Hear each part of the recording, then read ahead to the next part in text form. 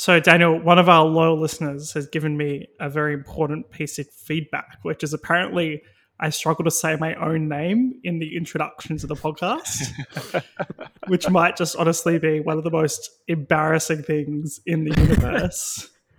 Hello and welcome to the Pin Factory. My name's Move.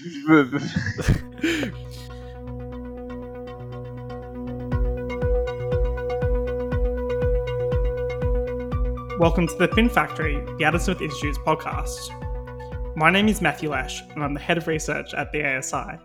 In this week's episode, I'm joined by my co-host and our head of programs, Daniel Pryor, as well as our head of government affairs, John Macdonald. This week, we're going to be discussing the roadmap out of lockdown, proposals to strengthen free speech at universities, and the latest with the royal family. Prime Minister Boris Johnson is expected to announce a much-anticipated roadmap out of lockdown on Monday. The Prime Minister said the lifting of restrictions would be in stages, a cautious approach expected to begin with schools in March, followed by expanded socialising in April, a limited restaurant and pub opening in May, the most important part, of course, and a fuller reopening in June. Matthew, just to start us off, the UK has kind of long past peak COVID now, and the vaccine program is progressing quite substantially. Is this sort of timeline about right, or do you think it's maybe too slow or even too fast? I think it's hard for Boris Johnson in a sense that we're very much in uncharted waters, that there remains risks of these mutated strains which could undermine the whole vaccine effort.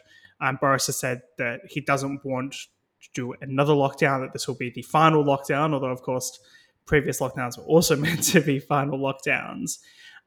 If he wants to make that seriously the case, there is probably a strong argument for being relatively cautious at this point, especially since we don't know necessarily what the impact completely is going to be of the vaccines. We do obviously know that they stop severe disease, but at the same time, while they do seem to reduce transmission, they don't take transmission down to zero, and there remains a quite large number of people in the population who are vulnerable to COVID, both in the sense of vulnerable to dying from COVID, also potentially vulnerable to a long COVID kind of syndrome.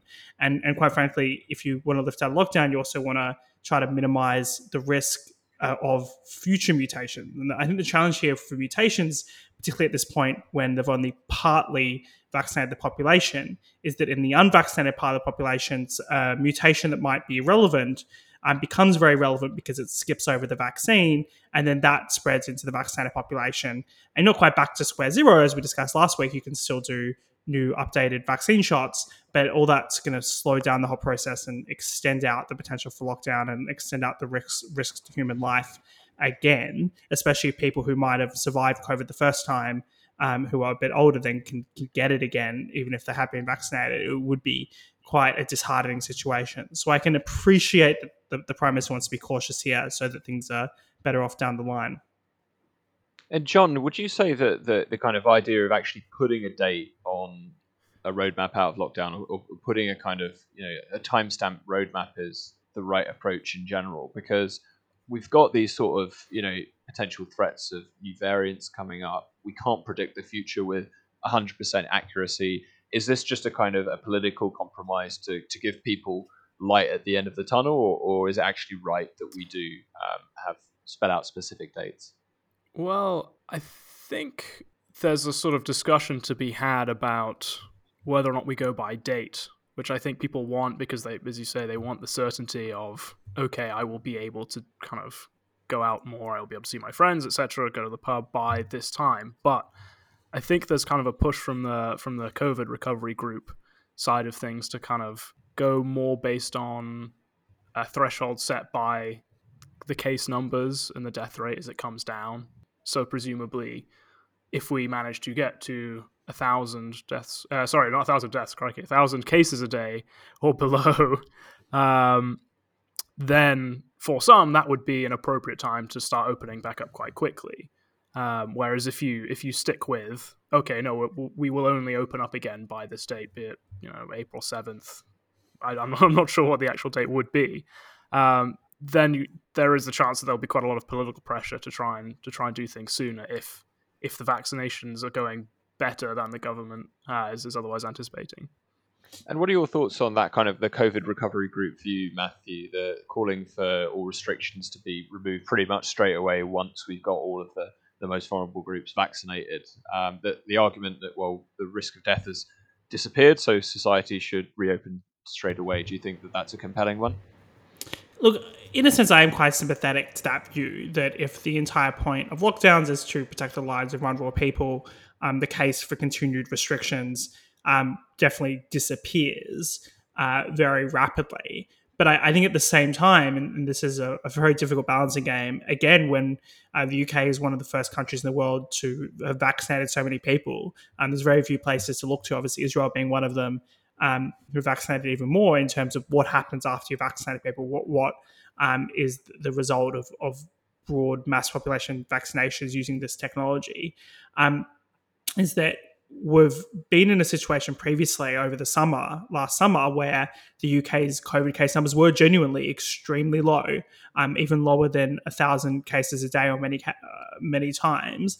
And there was a supposition at that point. In fact, I even floated with the idea that it might be right that effectively COVID was finished and that there was no guarantee that there'd be further waves. Now, unfortunately, we've now seen probably more people die in the second wave than died in the first wave. And the last thing you want is a third wave that kills more people again, and makes basically every previous lockdown completely irrelevant. I'm not sure that there's a good solution here as well, because what is the medium to long term, particularly with the fact that COVID is spreading outside of the UK quite rapidly. Going back to the conversation we had last week, which is that you've got to strengthen the borders, but there doesn't seem to be a lot of political will to strengthen the borders again, so that this risk of introducing vaccine-resistant strains comes from outside the country as much as inside the country, even post-vaccination. It's hard. It's kind of, I suppose, easy from afar, the fact that I'm in Australia now, to say that the UK should be cautious in lifting lockdowns. I don't want to, presuppose that as this is what the policy solution must be. And I think Australia's got its own challenges in terms of the fact that vaccinations haven't really started yet, and that there's literally no plan to open the border, even potentially after vaccinations. So these decisions we're making now aren't easy, and are sadly probably going to stretch out the crisis for a lot longer. But I think we have to remember that the even worse thing to happen is just for another wave of COVID that kills another 50,000, 60,000, 70,000 people, not all of whom definitely were about to die anyway, but are still, each life is a tragic loss. And I think, although of course we accept that, zero risk is not necessarily the outcome we need or want, we can't accept that level of widespread deaths from another wave of COVID. So you've got to be quite careful about what you do next.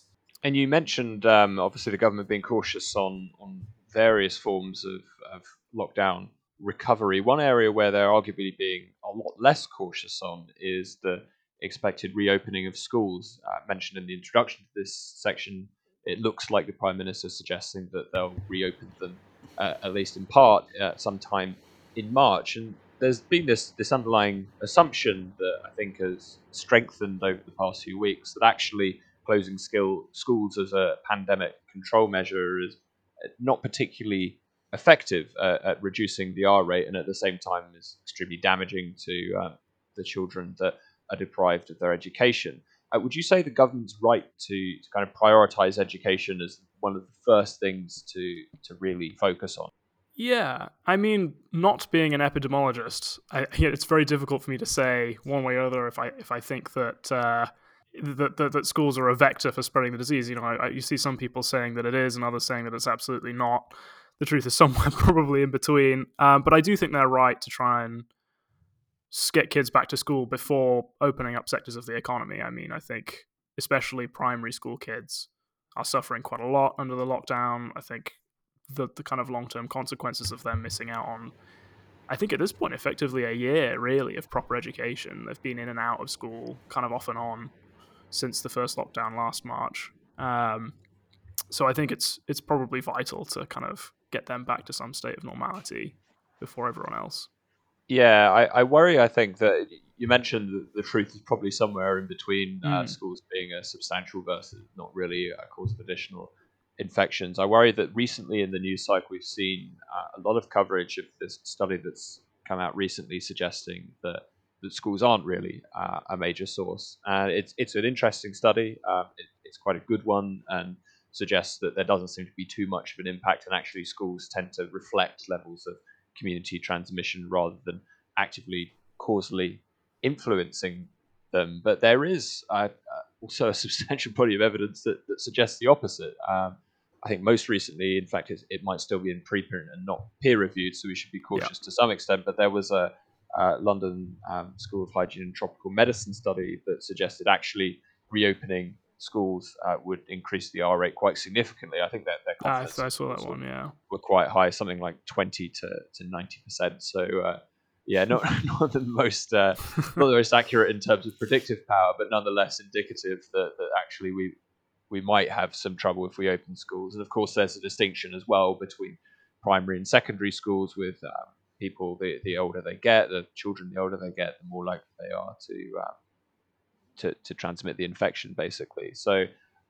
Matthew, would you say, would you agree that the truth is somewhere in between on schools, that we should be perhaps more cautious than we are being, but not quite as cautious as some of the teachers' unions perhaps want us to be? Well, I think particularly with schools, we're kind of stuck between a rock and a hard place.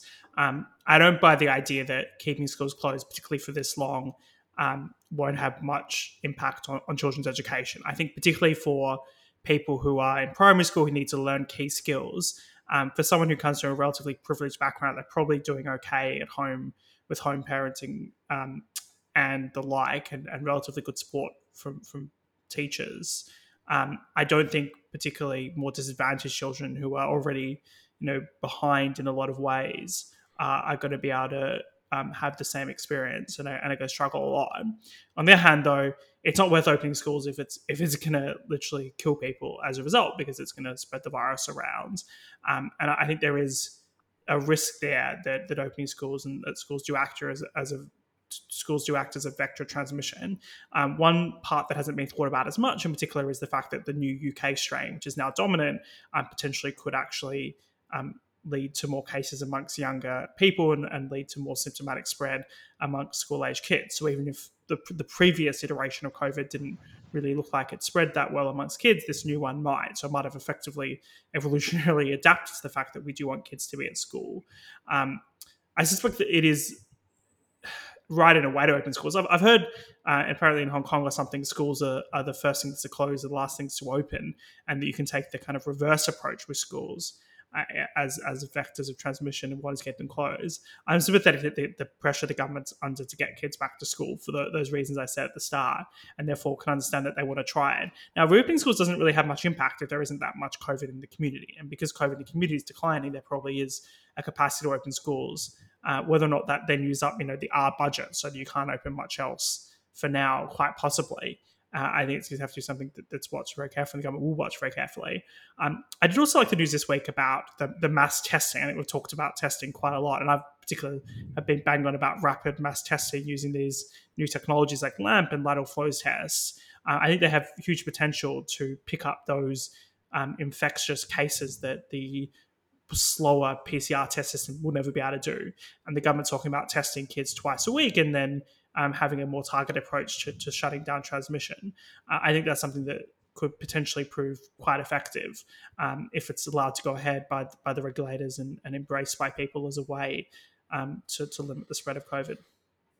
Yeah, I think there's probably more consensus for the question of primary schools here, because you mentioned the kind of key skills that can be lost out that especially apply to primary school, and that kind of trade-off applying slightly differently there. And I think even the most radical paid up members of the signalling model of education suggesting that actually it doesn't have as much of an impact on our human capital would agree that when it comes to primary schools, there is quite a significant loss to be had from closing them. Secondary schools as well, of course, but more so primary schools. But moving to kind of, we've been talking about the next few months and what's going to happen or what might happen recently. What about looking into the kind of the next few years? Can we expect some restrictions like the rule of six, your indoor mask wearing, and potentially even travel restrictions to actually continue for a lot longer than the kind of months long timeline, more into the years long timeline? So I wanted to make a point about travel restrictions. I'm kind of glad we came back to it because I've noticed in the UK we seem to be quite optimistic about international travel. So I mean that there was that We whole just want to get out of debacle. here. Exactly. There was that whole debacle about one of the press conferences where Matt Hancock was telling the 1922 committee that he'd booked his holiday for Cornwall, and then Boris was saying that we can't go anywhere for summer, or at least it's too early to say. Sorry, I should specify. So there were kind of mixed messages coming out of the government at the time. But what I hear from, like, I was listening to a podcast earlier today where someone was saying that Canada is not saying that like international travel will really resume kind of a more normal schedule until sometime in 2022. I'm sure Lesh Australia is probably a little less optimistic than some of this year as to when people will be able to fly in and out of Australia without restriction. Yeah, I think it's quite an interesting one. I've always noted as a fascinating kind of social phenomenon that British people tend to leave the country precisely when the weather is the nicest.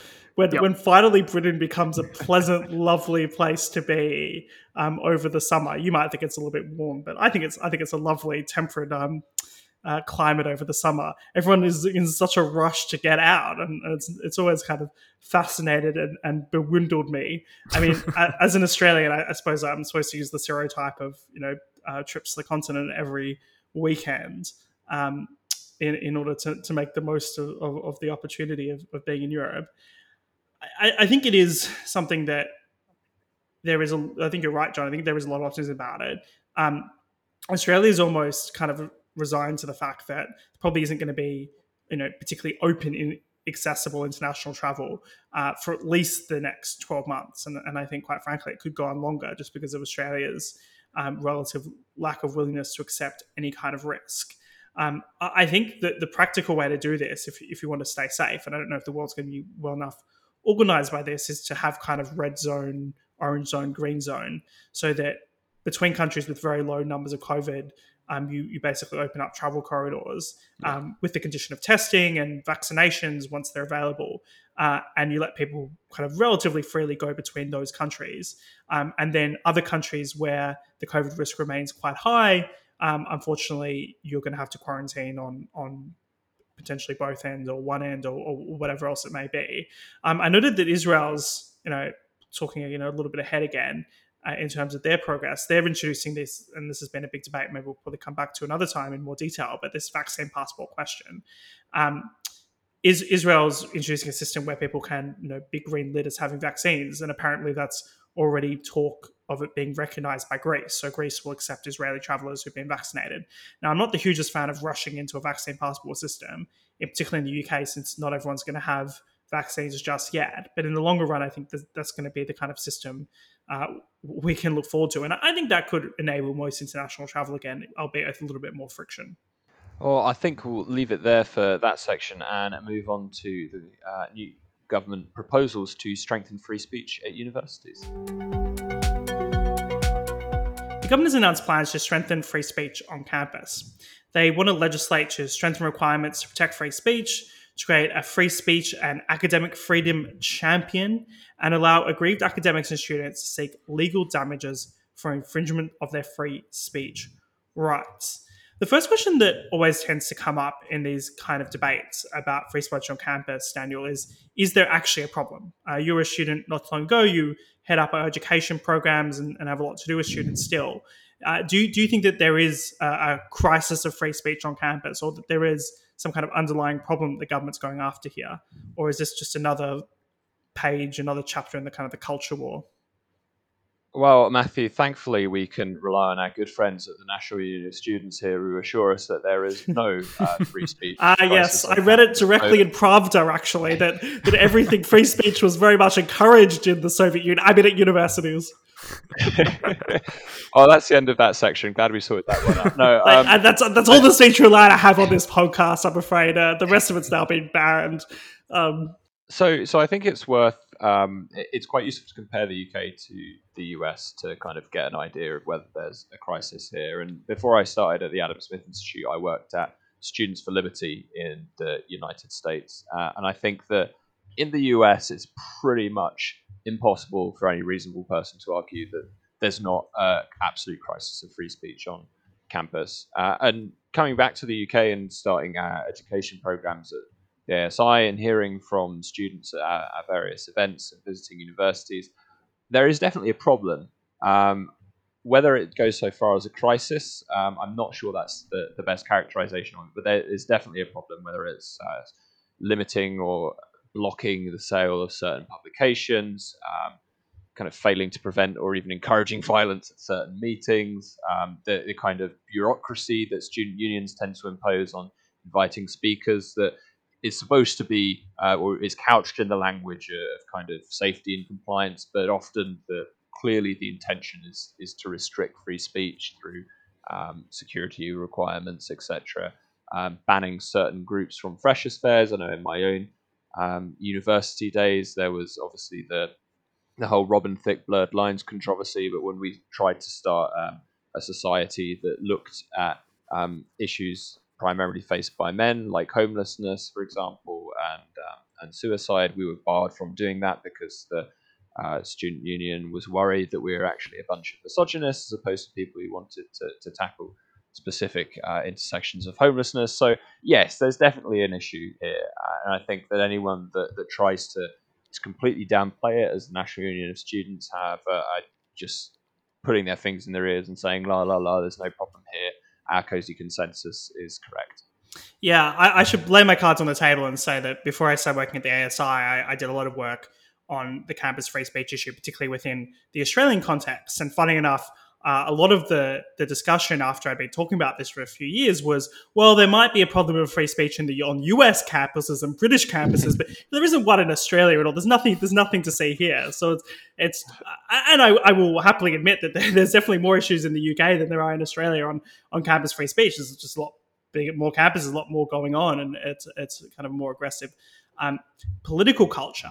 But I think the reason why we care about this, quite frankly, is because we always know free speech is important as a tool, as a way we explore ideas, we have debates, and I'd even make a rights-based argument you might dislike, Daniel, that there's something inherent about the fact that we're able to say ideas that we're thinking, that even if they don't actually have any value in debate, that as a human you should have every right to express an idea as a virtue of being able to think.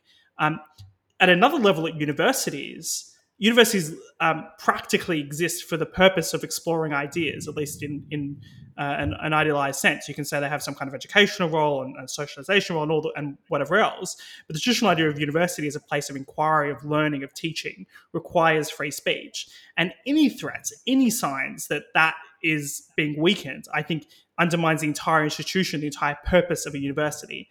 And there's lots of different examples. You just went through some of them. Of people being sacked, of speakers being banned.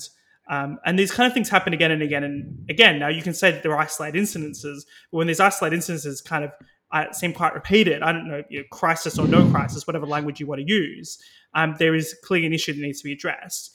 And there's clearly policies that often undermine free speech. There's actions taken by student unions, as you were saying, in the bureaucratic realm.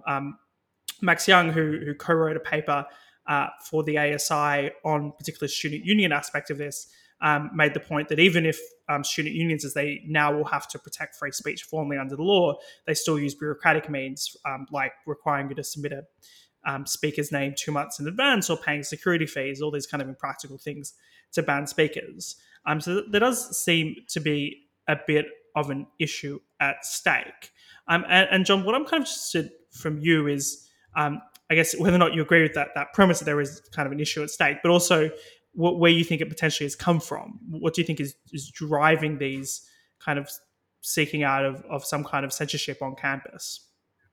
That's a difficult question, and I think I've tried to be as specific as possible when it comes to the free speech discussion, because I think we often get waylaid into the weeds quite easily. So I think that there's as you were saying, a sort of a chilling effect that comes from student unions and political activity that prevents people kind of engaging in an open discussion. I think people are generally uncomfortable. It's not even it's quite often set up as a debate between like right-leaning perspectives and left-leaning perspectives. I actually think that kind of students who go to university who are curious to kind of explore political ideas just feel that they can't have those conversations anymore. Where it's coming from is difficult to say. I mean, I know we've put out research in the past that identifies quite a strong like left-wing current among academics, so it could be that there's just quite a lot of cultural bias on campuses, right? But I'm not entirely sure why there's so much hostility towards certain kinds of opinions. I mean, I think it's something like 26% of students at King's College London were okay with violence as a means of like preventing speakers with the wrong opinions from talking at campus. So to kind of take a somewhat countervailing perspective on this, the government is looking to introduce free speech champions, right?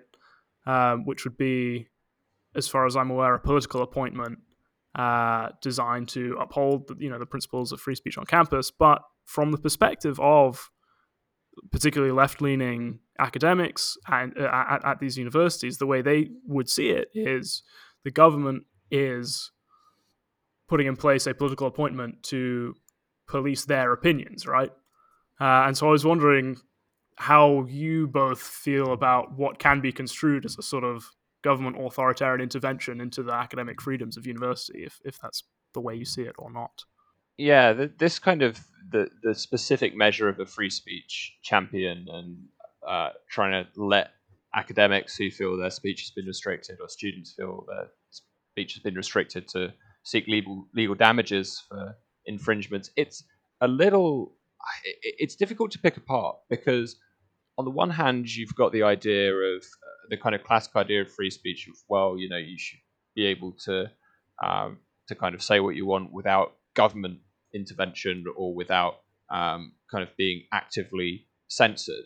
But on the other, you've got the kind of the thicker conception of free speech as being able to say things without being in an atmosphere of chilling effects. And I think those two kind of can come into conflict. So let's say you're a left-leaning academic, and one of your departmental colleagues has said something that you find extremely objectionable. Now, some might say, and I'm inclined to sympathise with this position, that if you were to criticise them, and if you were to forcibly criticise them, even if you were to call them a particular pejorative term, for example, ultimately you're just exercising free speech in the form of counter speech, right?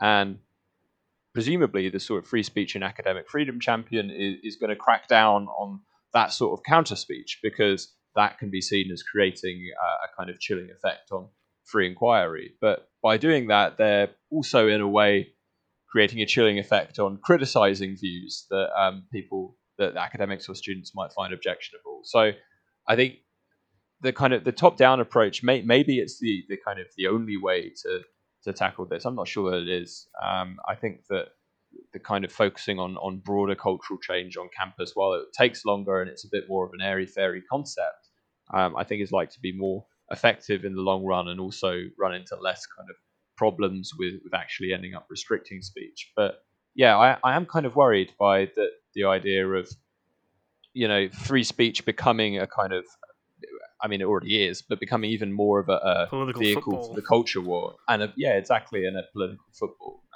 Matthew, I don't know if you share my views on that, or you're a bit more sanguine about the government's approach.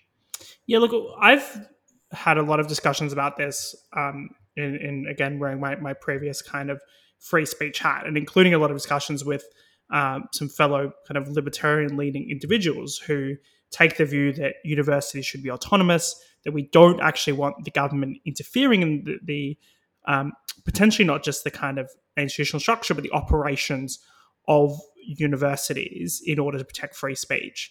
That we should respect these and respect their own governance and effectively allow universities to do as they please. My view ultimately developed on this point to the perspective that effectively universities are actually public institutions.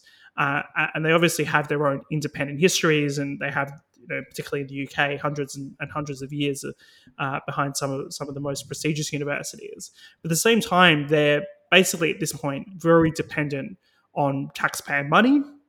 They're very dependent on a taxpayer subsidized loan system or semi-taxpayer subsidized and organized loan system.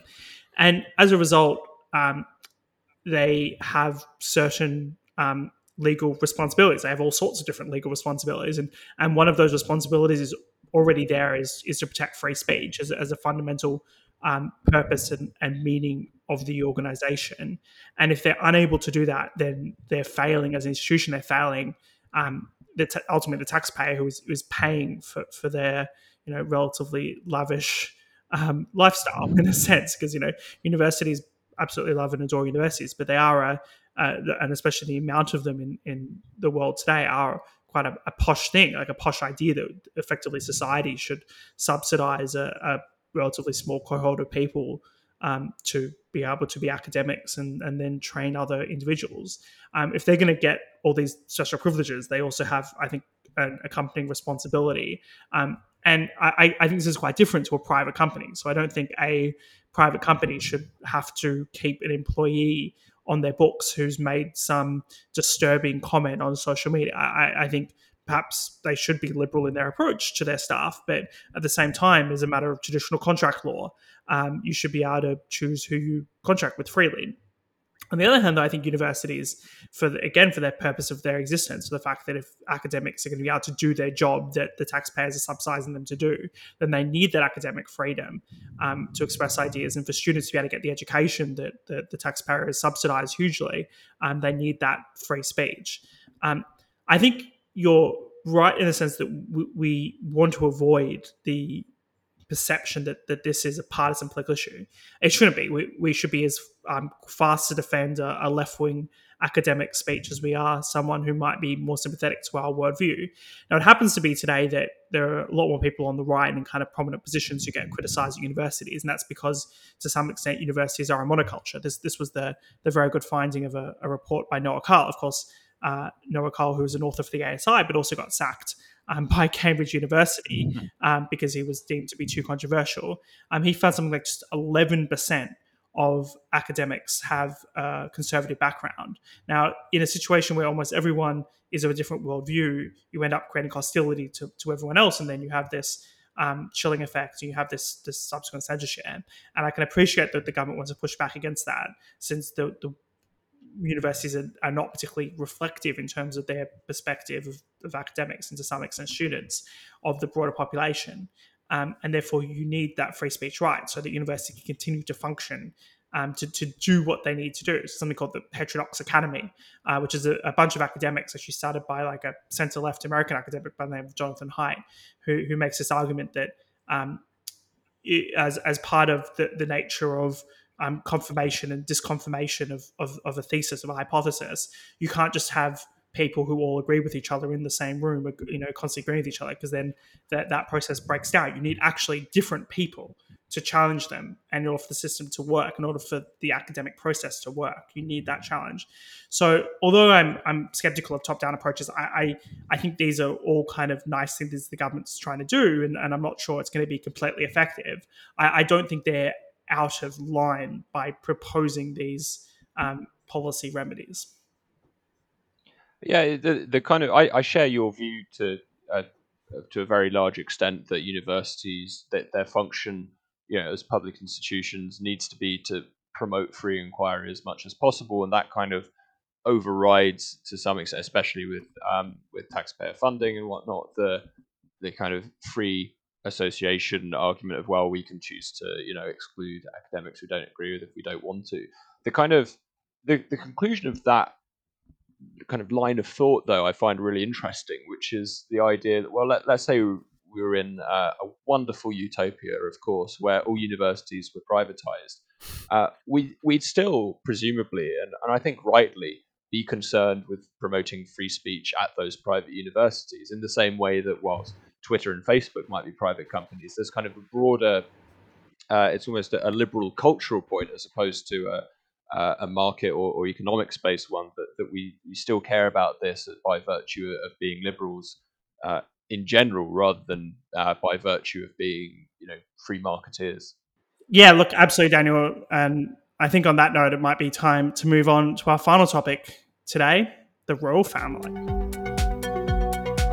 In exciting news, Meghan Markle and Prince Harry will shortly be stripped of their official royal titles and military roles as their transition period out of the royal family ends on the 31st of March.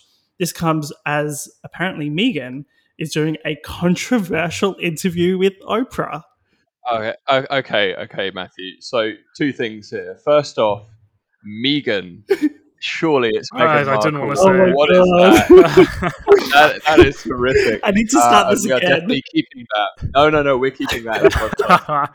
That is far too funny. Secondly, why on earth are we talking about royal drama on the Pin Factory economics and politics based podcast? Should we actually care about this at all? Why are people across the English speaking world obsessed with the royal family? Maybe go to someone who's a little bit more sympathetic here. John, first. I Go on, mean, give us your 2-minute defense of the royals. oh gosh. I mean, okay, first things first, I just want to clarify, but both of you are Republicans in that Yes. sense. Yeah. Okay. There's the cards laid out on the table there. Well, I would give a very weak defense of monarchy. This is the most unrepresentative podcast. Is this a sort of do you wish to move towards abolition of the monarchy? Is it just a point of principle? Like, what is actually your perspective? Because I've never heard it before. I've just heard it sort of muttered about in the corners of our chat. So I like that you've turned that around onto us. Well, I need to know what I'm defending. So what I'm arguing Okay. against. So cards out on the table from my perspective. I'm a Republican, but I really don't care very much about being a Republican. I kind of find some of the more hardcore Republicanism in the UK a little bit cringe. Either way, I don't think it's a particularly massive issue. I mean, I think Matthew may disagree with me here, and that this could partially come from, again, we're coming back to a utilitarian versus rights-based perspective. In a more rights-based perspective would place more weight on the kind of the value of or the lack of value in the monarchy contributing against democratic values, for example. But I mean, for me, it's just so it's a question. I actually don't like how effective the monarchy is at promoting a kind of cohesive national spirit. So this is my very hot take and my probably quite left of field anti monarchy argument is that a lot of people defend the monarchy by saying that, well, one of the benefits is it kind of creates this cohesive national culture, and it helps provide a kind of figure for people to rally around. And as someone who kind of finds basing identity quite significantly off nationality or place or patriotism a little bit objectionable in various regards, I kind of see the royal family as playing a negative role there. But I mean, the kind of classic arguments are, well, does it provide value for money? It brings in tourists, but it costs a lot of money. A lot of people come down on different sides of that cost-benefit calculation. I think probably the strongest one in general, and the one that resonates most with the Republican population of the UK, who are more than just the two people taking that position on this podcast, is this anti-democratic point. The idea that, well, that it's kind of an antiquated institution that has no democratic accountability, but still holds at least notional power in the constitution, even if it's ceremonial, and it's a relic of the past, and we should just move on and get rid of it. But that's my take. That's my cards on the table. So I'll say when I was a bit younger, I probably had a little bit more passion and fire for this issue. In fact, I think at one point I had the guts, although I was never a member of the Australian Republican movement. I think I went along to one of their drinks meetings, which was just as bizarre and strange as any other political meeting you can imagine. I mean, my view is pretty straightforward, which is that as a matter of principle, I think a country should be governed by people who are representative democratically of those people that they're supposed to be governing for, and that the monarchy is a basic affront to that principle, that the head of state of a country should not be decided by whose child you happen to be. That seems arbitrary and ridiculous to me. I will say the reason why my views on this have developed to some extent is the fact that on the utilitarian side of things, I think there's probably a pretty strong case for the monarchy. Yeah. If you're going to use Daniel's yardstick for what is good and bad policy, if nothing else, because the monarchy seems to bring a lot of joy to people. In the direct sense of the Queen, but also joy in the sense of the drama that it creates. People cannot get enough of royal family drama, which was the opening part of this podcast. I suspect if we just did a podcast on royal family drama, we'd Get be more listeners. top of the charts, even higher up in the charts than the articles already did as well. Let's just give up being a free market think tank and become a royal family drama think tank. I think Royal speculators, I our like boss it. Matt Kilcoyne would be very happy with the idea that we move on to that topic. See, that's the thing. He should have come on in this section of the podcast instead of me, because the best defense I can genuinely levy is the kind of utilitarian argument, which is that I just it's such a basic opinion. I'm sorry. I just don't care about the monarchy. I see that, like, I agree with Dan in that I from my perspective, I just that they don't form a meaningful part of kind of, or at least I can see why you would believe that they shouldn't form a meaningful part of your like national identity and play into kind of ideas of patriotism and so on. But I agree with you, Lesh, that it just does seem to be something that the majority of Brits really like and really care about. And just because I don't particularly appreciate or understand that, I don't have it in me to really will republicanism into myself.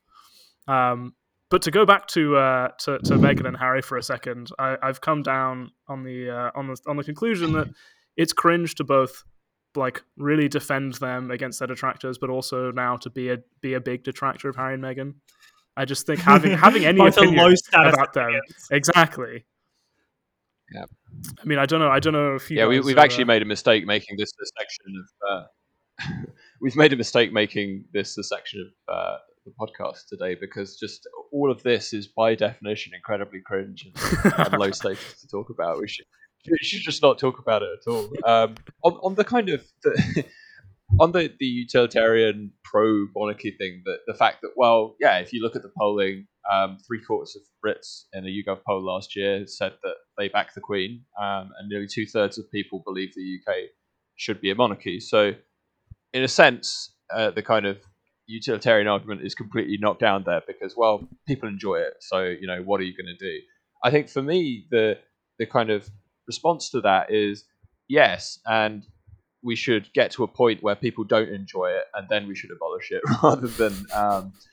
rather than kind of abolish it while people still do enjoy it. In a sense, the monarchy and support of the monarchy is reflective of a broader bundle of values, some of which I think are obviously positive and tied in with notions of patriotism. And that there is, I think, it's possible to have a kind of liberal patriotism that's actually inclusive in various ways. I'm sounding very much like a student union rep right now, but hey, the token left libertarian. I don't think a student union rep would ever use the term patriotism positively, though, Daniel. So you probably would be counseled by now, I'm afraid. Very true. Very true. I think there's probably a number of kind of broader interesting questions we can go into without getting back to Megxit and all the traditional. Megxit. See, I'm at the level where I can't discuss it for or against, as you've said, John, because I can't even say it right. But I think there's an element in which, okay, so the Queen is extremely popular. Does that carry through to Prince Charles? As treason as it is to say that the Queen will not live forever, the answer is probably no. But I think the monarchy will kind of flop along. There's a lot of talk in the Australian context, and I think Australia is where it's probably been more of a Republican sentiment compared to the other Kansas countries, compared to Canada or New Zealand.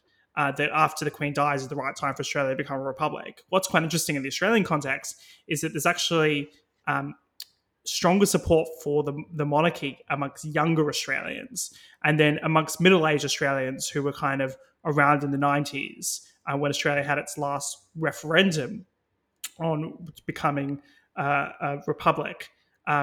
They were also obviously there around the controversies around Diana and all the other stuff going on in the royal family at the time. That kind of middle-aged group is a little bit more Republican, and then older people are more monarchist. So it doesn't seem like, ironically, the Australian Republican movement isn't really getting substantial inroads amongst younger Australians, and the support for a monarchy has actually gone up a little bit in the last couple of years. So I don't think there's I talked to my friend Chloe Wesley, who's a very big monarchist, and she's always very anxious about the idea that Australia is about to become a republic. And I have to just remind her that Australia is actually not that close to becoming a republic. It's not really an issue that's talked about anymore. I mean, in the 90s, there was like an inevitability about it. There's a sense in which, oh, maybe people won't vote for it today. And it was effectively voted down at the time. There probably was majority support for a republic, but there wasn't support for a model of how to elect the president, the head of state, and it was tagged as a politician's republic, because the president would be chosen by the House of Representatives. So I actually think it would probably be a good model, because you don't want to create a separate elected president without having the kind of checks and balances that exist in the US system, and you kind of undermine the whole Westminster system, which I think arguably works very well, even though it's not really designed in the way it wasn't designed to work the way it is. It's kind of evolved very successfully, kind of putting on a little bit of a Burkingham hat there. And the problem is you've got all these prerogative powers that are now exercised by the government, and there's all this antiquated stuff going on out there in the way it's exercised. And there's probably a strong argument that some of it needs to be a bit better clarified. And you could probably have a more clearly written out constitution in the UK. But at the same time, it doesn't seem like, going back to the idea of central planning, that you could necessarily design a better system than what the UK has. And therefore, I think transitioning to a republic would be a very dangerous exercise, even if it is and more ideally it is a better form of government. It's not clear to me that you'd end up in a better outcome by moving to a monarchy. So moving to a It's republic. interesting. It's interesting that in Australia you've got this kind of contingent of young monarchists over and above the middle-aged population, because you don't quite have the same. At least the latest polling in the UK is perhaps less surprising. The younger you are, the less likely you are to support monarchy. Although there is still majority support amongst young people for the monarchy as well. I also found it interesting you mentioned the kind of potential succession with the Queen, and I think that is undoubtedly going to change those polling numbers when Queen Elizabeth does finally pass and we get a new king. Finally, don't sound like you're celebrating it, Daniel. Jeez, wow. No. Finally, I'm saluting her for lasting this long. As we know, working as a royal is an extremely stressful job. But No, be fair. I mean, I think it actually is. I think to be it fair. Oh no, it makes me a monarchist then. I actually wasn't being sarcastic then. I think the problem for me is that the fact that being Queen Elizabeth II is quite difficult is often kind of used as justification for the monarchy. It feels like so you get this. Oh, the Queen works so hard for us, and therefore the monarchy is good. I'm like, hang on, that's two separate things. Like, say, well, someone who works in, let's say you're on the left of politics, and someone says, well, that CEO of that big oil company works really hard. You're kind of like, yeah, but that's completely irrelevant to whether I want the oil company to exist or not.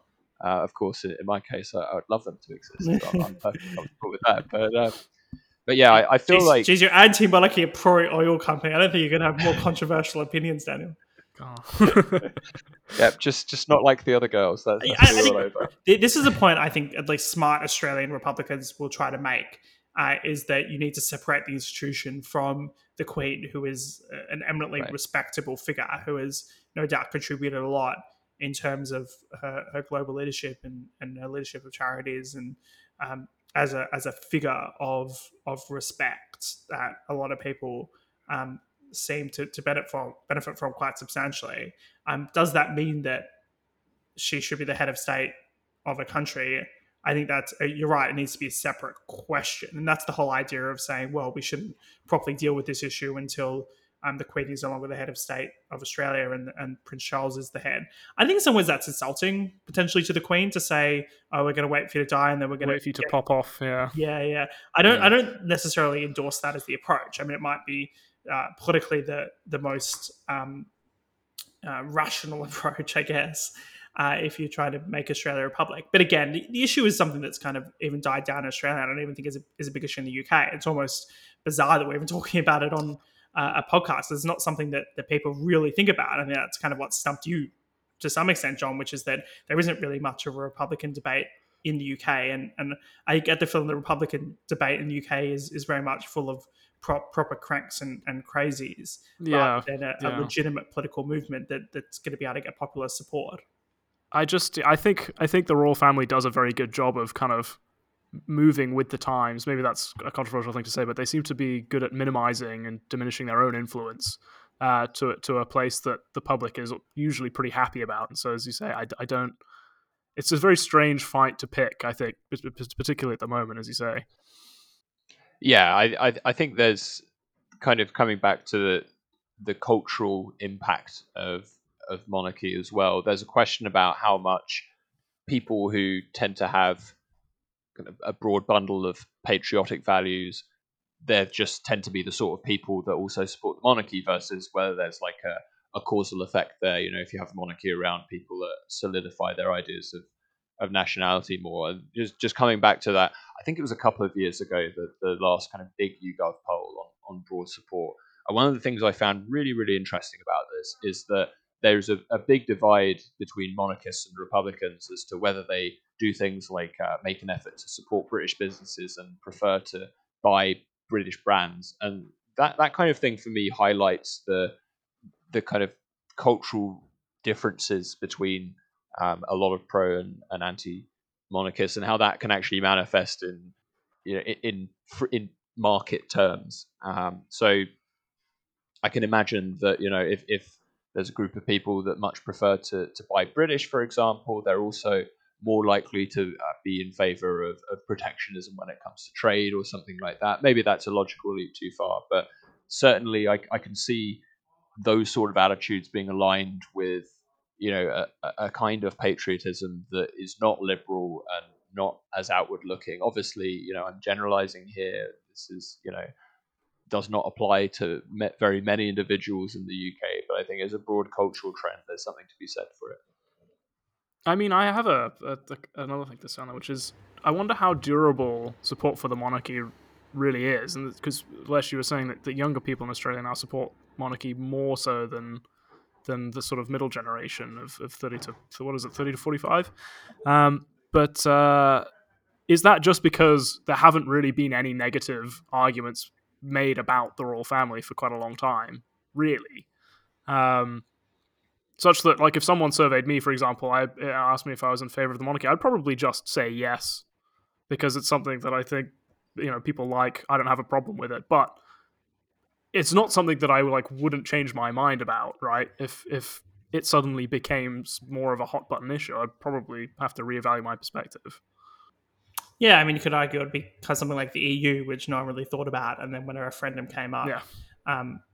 suddenly a much broader set of people took a lot of interest and a lot of passion about which side they're on. I don't think there's about to be a referendum on the monarchy in the UK, and therefore Take back control. take back control would be an excellent slogan for a campaign to remove the monarchy. But who am I to say?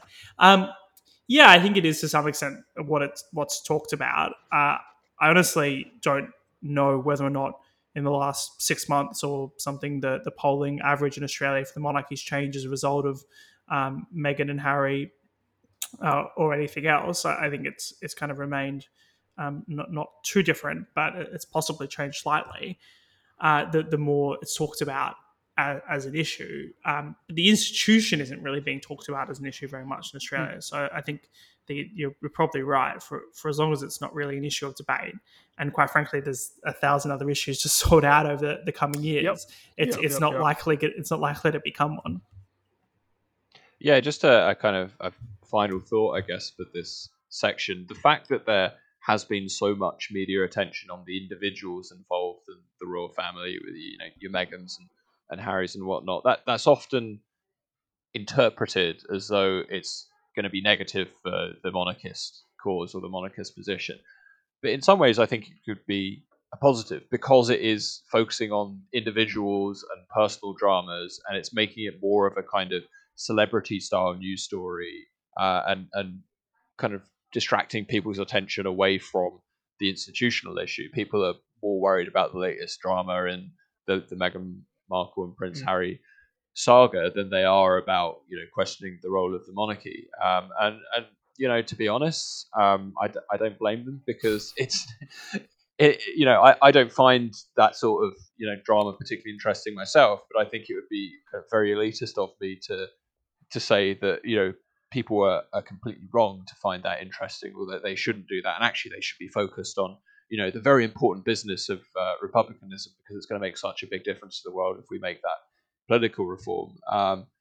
I'd like to see it, but in terms of what really matters, then yeah, it's not quite the most important thing in the world, should we say? Well, on the topic of something that doesn't really matter, but has still been, no doubt, I think still a fascinating conversation. Thank you very much for listening to this week's episode of The Pin Factory.